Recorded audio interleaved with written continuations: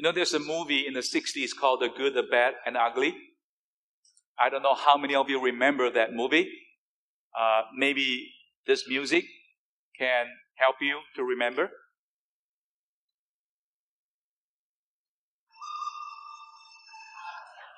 Remember that?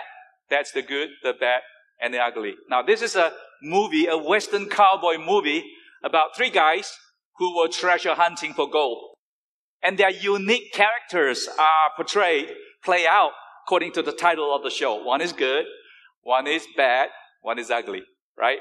And somehow, as I prepare this message today, I feel that the three characteristics of that movie shows in the narrative that we are about to read, and we will expound as well. Because in Mark chapter 14, in verses 1 and 2, we see a bad plot is cooking up among the priests and the scribes. And then in verses 10 to 11, there's an ugly betrayal by Judas. Okay?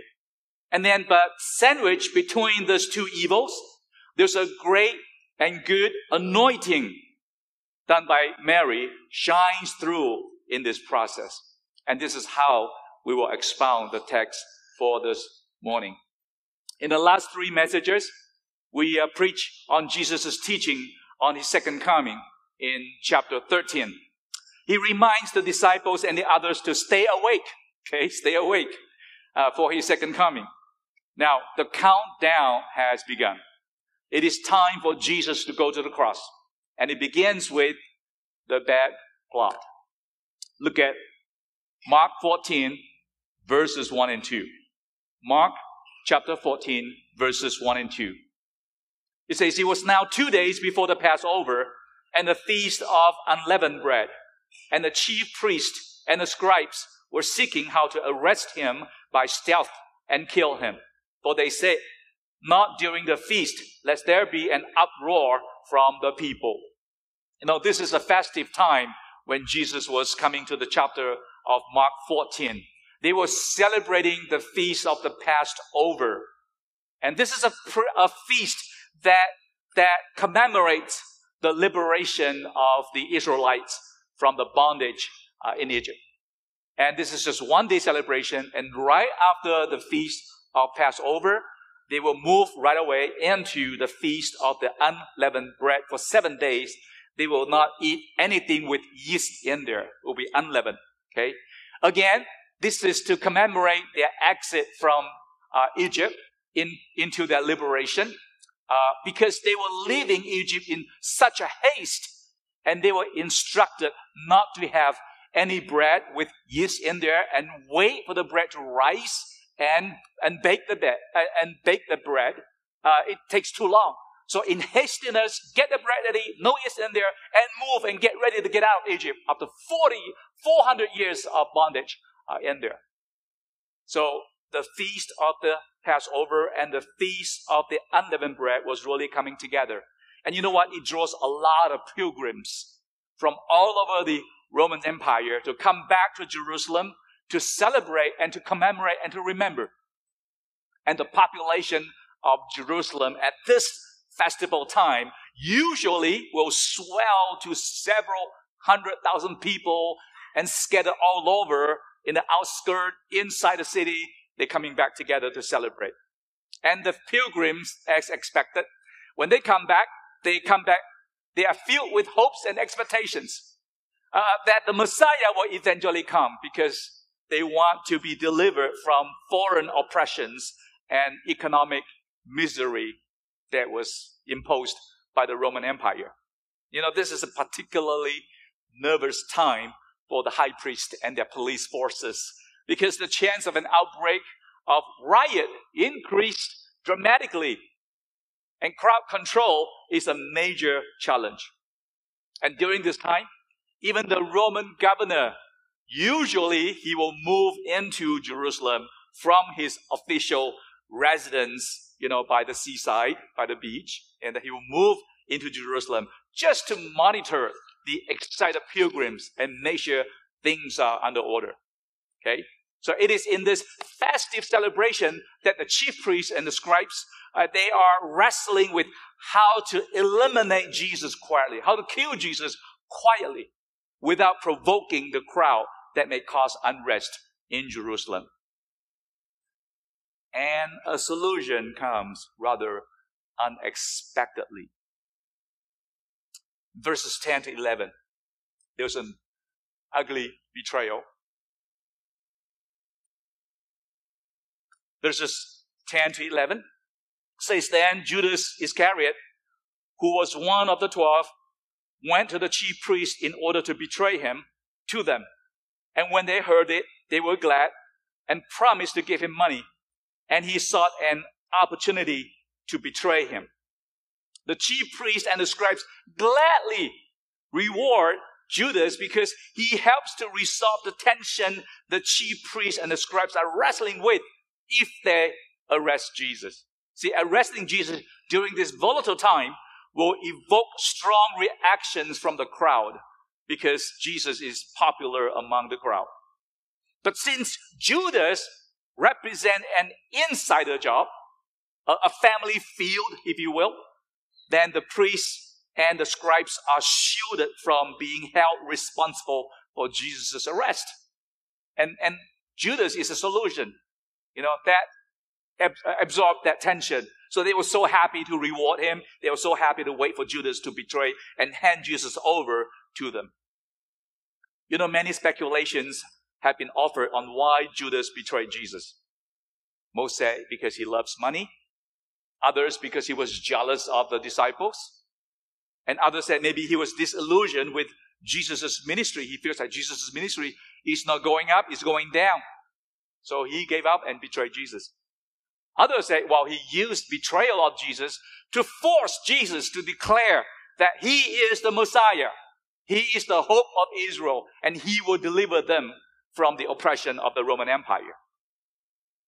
But in Luke chapter 22, it says Satan entered into Judas. And this is an indication that he is not even a true believer. The most frequent portrayal of Judas in the four Gospels has been his love for money. He was watching the money and he took money from the back. So most likely that can be a legitimate answer to why he betrayed Jesus. But no matter the reason, this makes Judas the most famous traitor in history. But you know what? Today, I want to draw your attention to focus on the anointing of Jesus. And that should be our focus, the anointing of Jesus. Okay. Look at verses 3 to 9. Verses 3 to 9. Let me read to you. It says, And while he was at Bethany in the house of Simon the leper, as he was reclining at table, a woman came with an alabaster flask of ointment of pure nard, very costly, and she broke the flask and poured it over his head. There were some who said to themselves indignantly, Why was the ointment wasted like that? For this ointment could have been sold for more than 300 denarii and given to the poor. And they scolded her. But Jesus said, Leave her alone. Why do you trouble her? She has done a beautiful thing to me. For you always have the poor with you, and whenever you want, you can do good for them, but you will not always have me. She has done what she could. She has anointed my body beforehand for burial. And truly I say to you, wherever the gospel is proclaimed in the whole world, what she has done will be told in memory of her. These different gospels has recorded this episode, and they have different accounts of the anointing. Matthew chapter 26 record this episode. Mark 14 that we have just read today. And John chapter 12 also record something like that of the same nature. Okay? And not every commentators agree that this is the same event. But most likely, when we look at them together, this is what happened. The feast happened at the house of Simon the leper, who is healed of leprosy, probably by Jesus. So he was able to host a dinner. Otherwise, he will be ostracized outside the village and he will not be in contact with any human being. And Mary, Martha, and Lazarus was invited. They were invited as dinner guests. So they were present at the dinner. And you remember, Lazarus was raised from the dead by Jesus not too long ago. Now that they have this feast together, and this is an occasion that Mary anoints Jesus with an alabaster flask of ointment of pure nard. And the Gospel of John even mentioned that it weighs as much as 1 pound. It's a lot of perfume that was being used on Jesus. Okay, and of course, we read in the episode that the disciples objected strongly against Mary's act of devotion to Jesus, and claiming that it is a waste, and that it can be sold as much as 300 denarii. It's about $15,000 to close to $30,000, depending on how you count minimum wage. If you count minimum wage as $5 per hour, many years ago, that's about $12,000 per year. If you count now $15 per hour, that's about $30-some thousand. That's a lot of money. It's a lot of perfume, and it can be given to the poor. So there was a strong reaction from some disciples and some people who are not happy with that. You see, even doing good to Jesus can attract criticism. And I imagine I was sitting among the disciples and other dinner guests and looking at this devotion of Mary expressed through the offering of the flask of alabaster, alabaster flask of pure nard, broken and just poured on Jesus, on the head and on the feet and probably the whole body. And the aroma filled the room. If I were sitting there, I have a feeling that I will join the critics. I don't know about you. I think I would join the critics and say, there are so many ways to express love for Jesus. Do you have to go this route?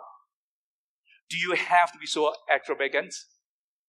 And can we put to good use of such a precious and expensive perfume? If you want to give it, well, let more people enjoy it, maybe to the poorest. 300 denarii, that's a lot of money. For 200 denarii, they can feed 5,000 people. When Jesus fed the 5,000 people, the disciples said, how can we feed them unless we have 200 denarii of money? We can feed 5,000 men and women and children. That's a lot of food you can buy from that. I think for us, evangelical church, which is more activist by nature, that we want to fill needs, we want to meet the needs. I think many of us may stand on the side of the critics and wondering, is that the best use? Is that the best expression of devotion for Jesus?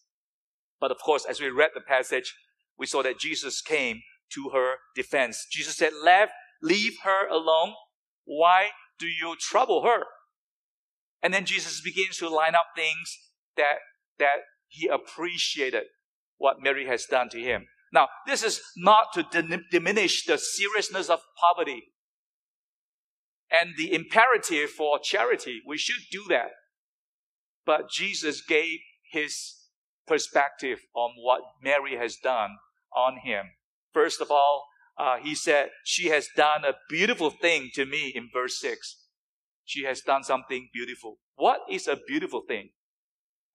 It's a good thing in the original language. It means excellent thing. It means something appropriate. Jesus appreciates that. Jesus feels that she has done something good and excellent and appropriate to the occasion at the moment. And then secondly, mentioned that she has done a timely thing. Verse 7 says, for you always have the poor with you, and whenever you want, you can do good for them. So Jesus was not diminishing the need for the poor, and you can always do that, and you will continue to do that. But he says, but you will not always have me. And this is the 2 days before Jesus will go to the cross. And this is the window that Mary grasped to express her devotion to Jesus.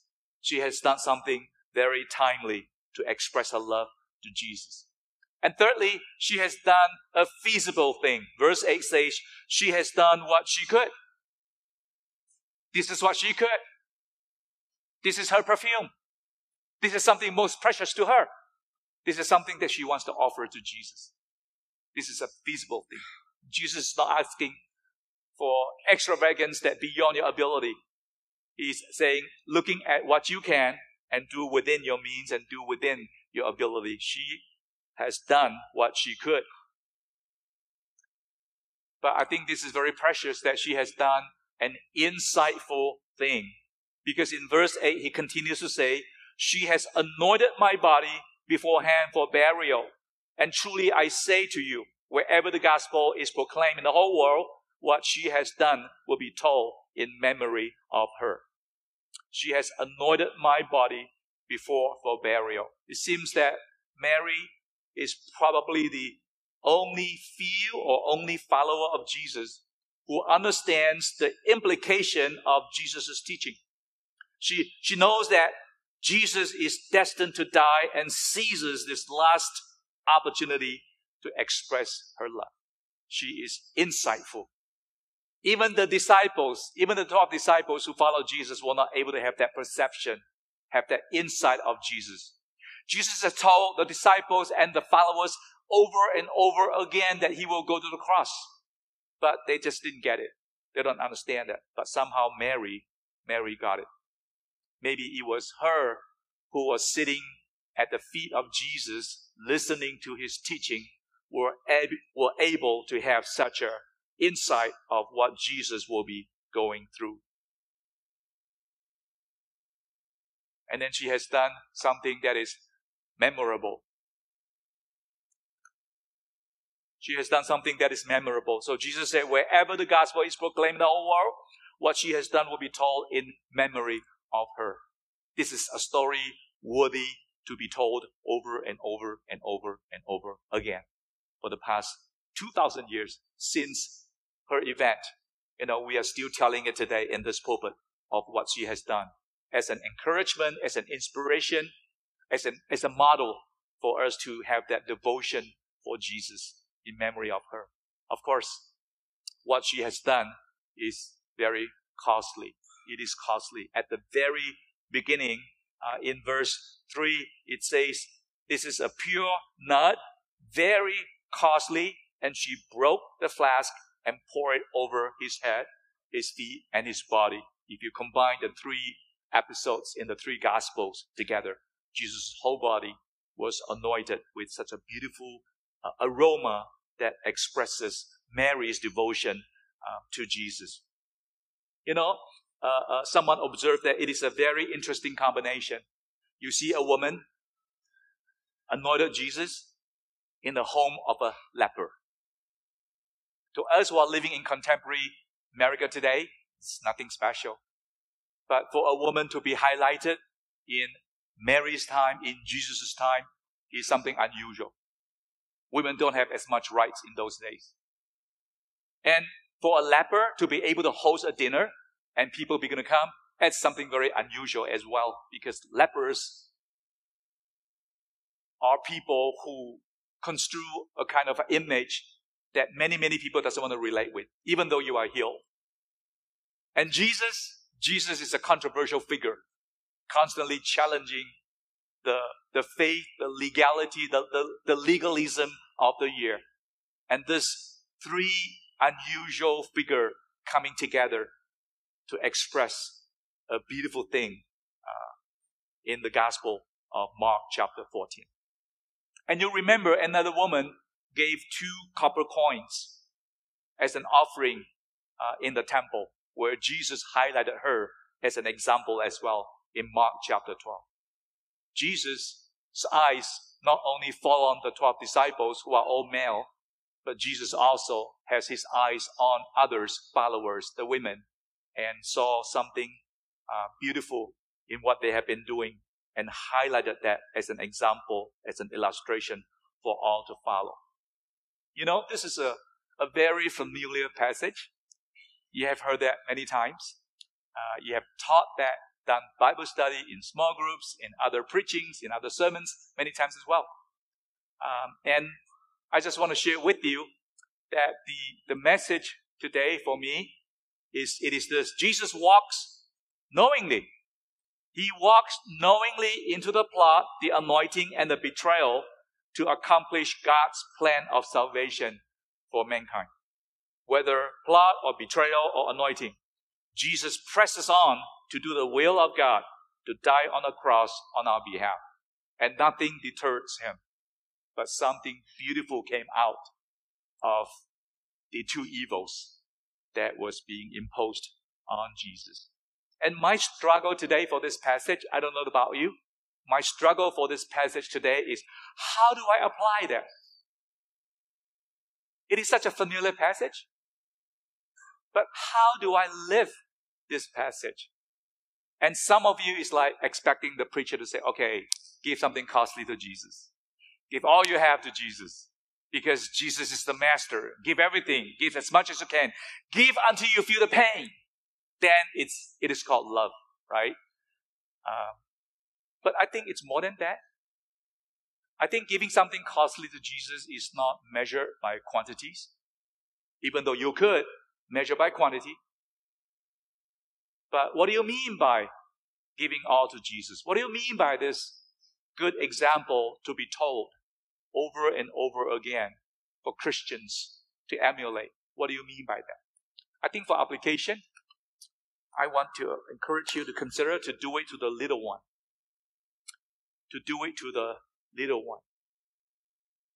You know, in Matthew chapter 26, when Jesus told the parable of how you visit the prisoners, how you feed the hungry, and how you come and do God's will in different ways.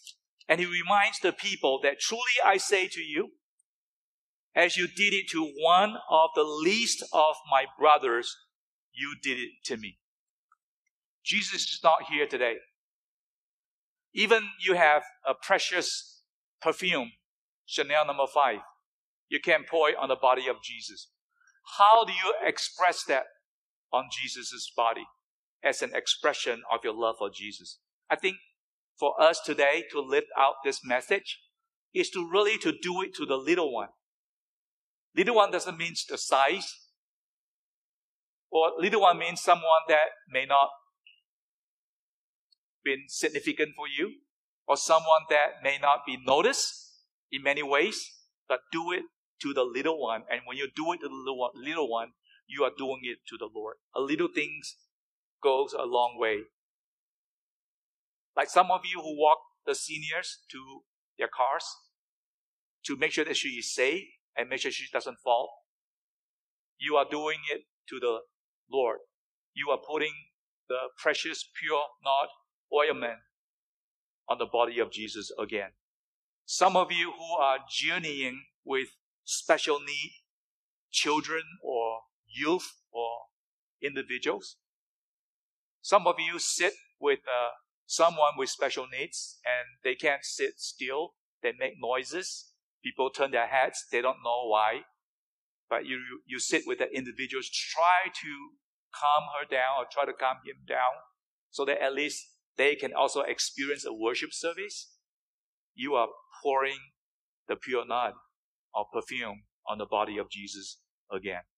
I saw some of you listening to the grievance of someone, sometimes two teary eyes at the corner. When you did that, you were pouring that ointment of pure nard on the body of Jesus again.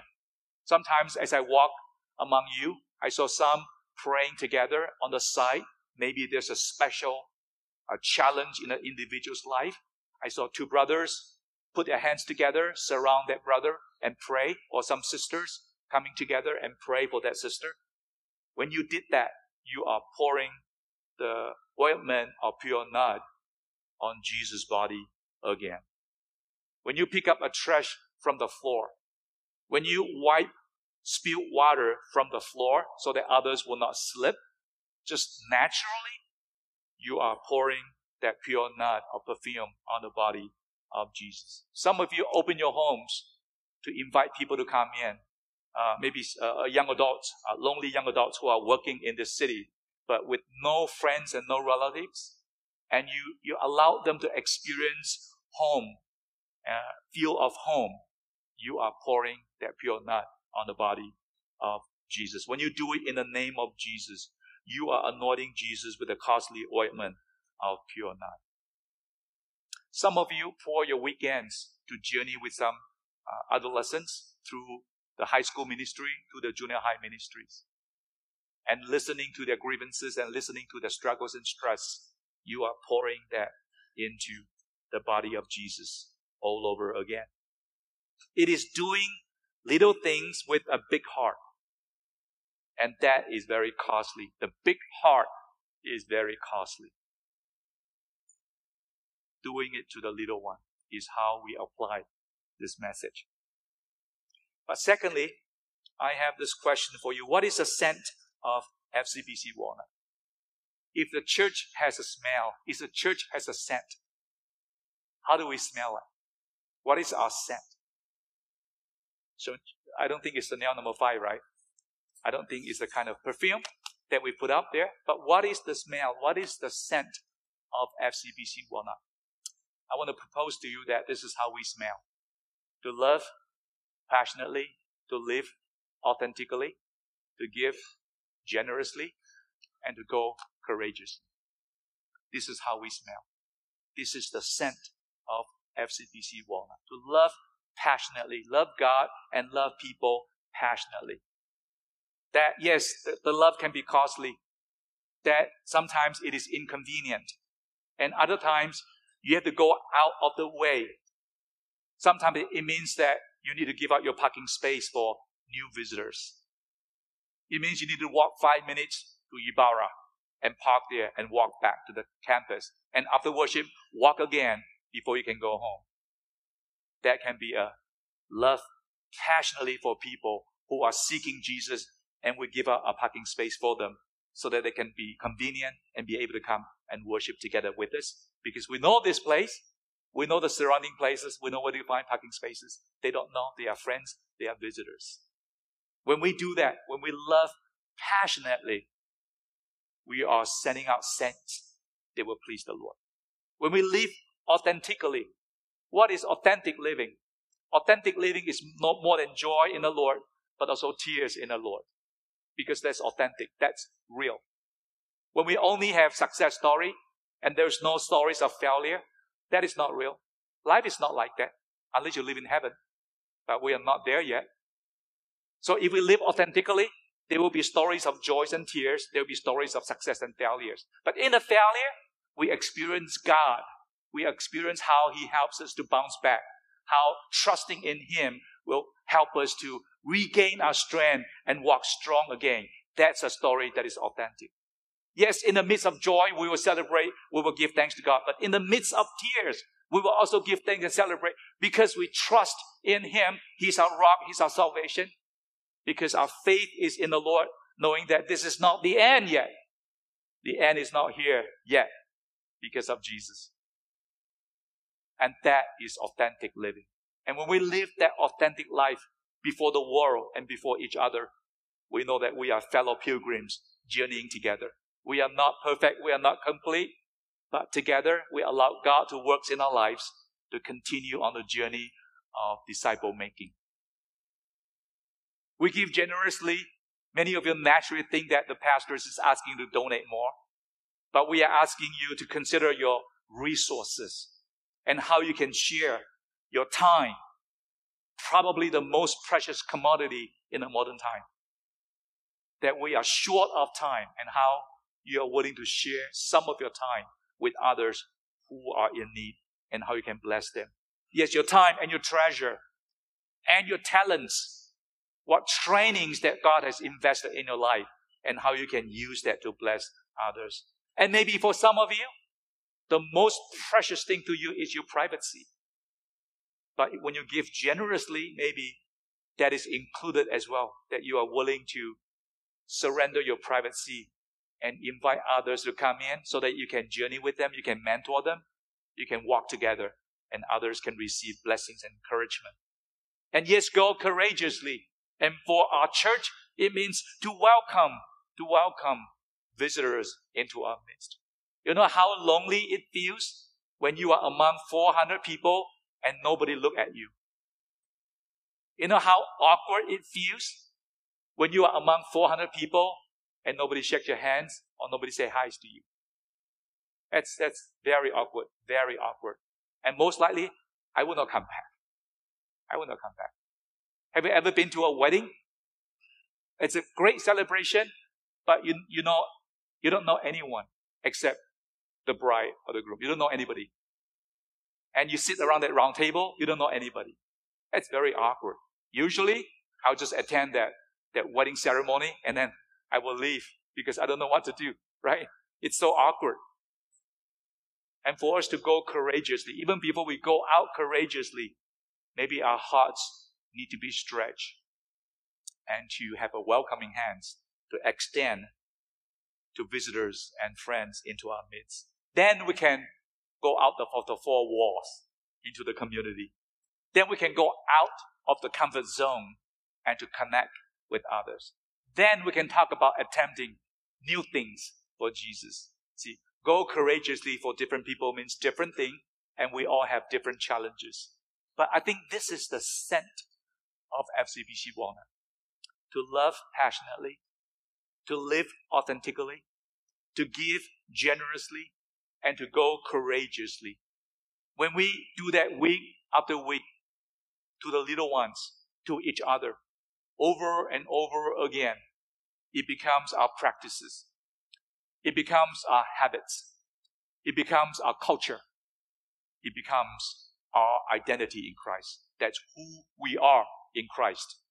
That we are a vibrant church of disciple makers coming together to love God and love people passionately, to live authentically in good times and bad times, to give generously of our time, treasure, talents, even our privacy sometimes, and to go courageously by welcoming, by going out of the comfort zone and four walls and attempt new things for Jesus. When we do it over and over and over again, little things like that. It's like an alabaster, flask of alabaster is broken, and the aroma of the pure nard will float in the air, and Jesus is magnified, and Jesus glorified. Let's pray together. Father, we are thankful for the reminder. We are familiar with the message, but Lord, our challenge is how to live it out. And therefore today, as you remind us how to build the scent of FCBC Walnut and how to do it on the little one, I pray that we will hear it and we will also find us in the grand plan of God's salvation and God's community so that we can be a blessing to one another through little things and through building a culture of loving passionately, of living authentically, of giving generously, of going courageously. Lord, we want you to be magnified in our lives. Continue to help us to live as a disciple of Jesus, a follower of Jesus, that lift up Jesus in this place. In his name we pray. Amen.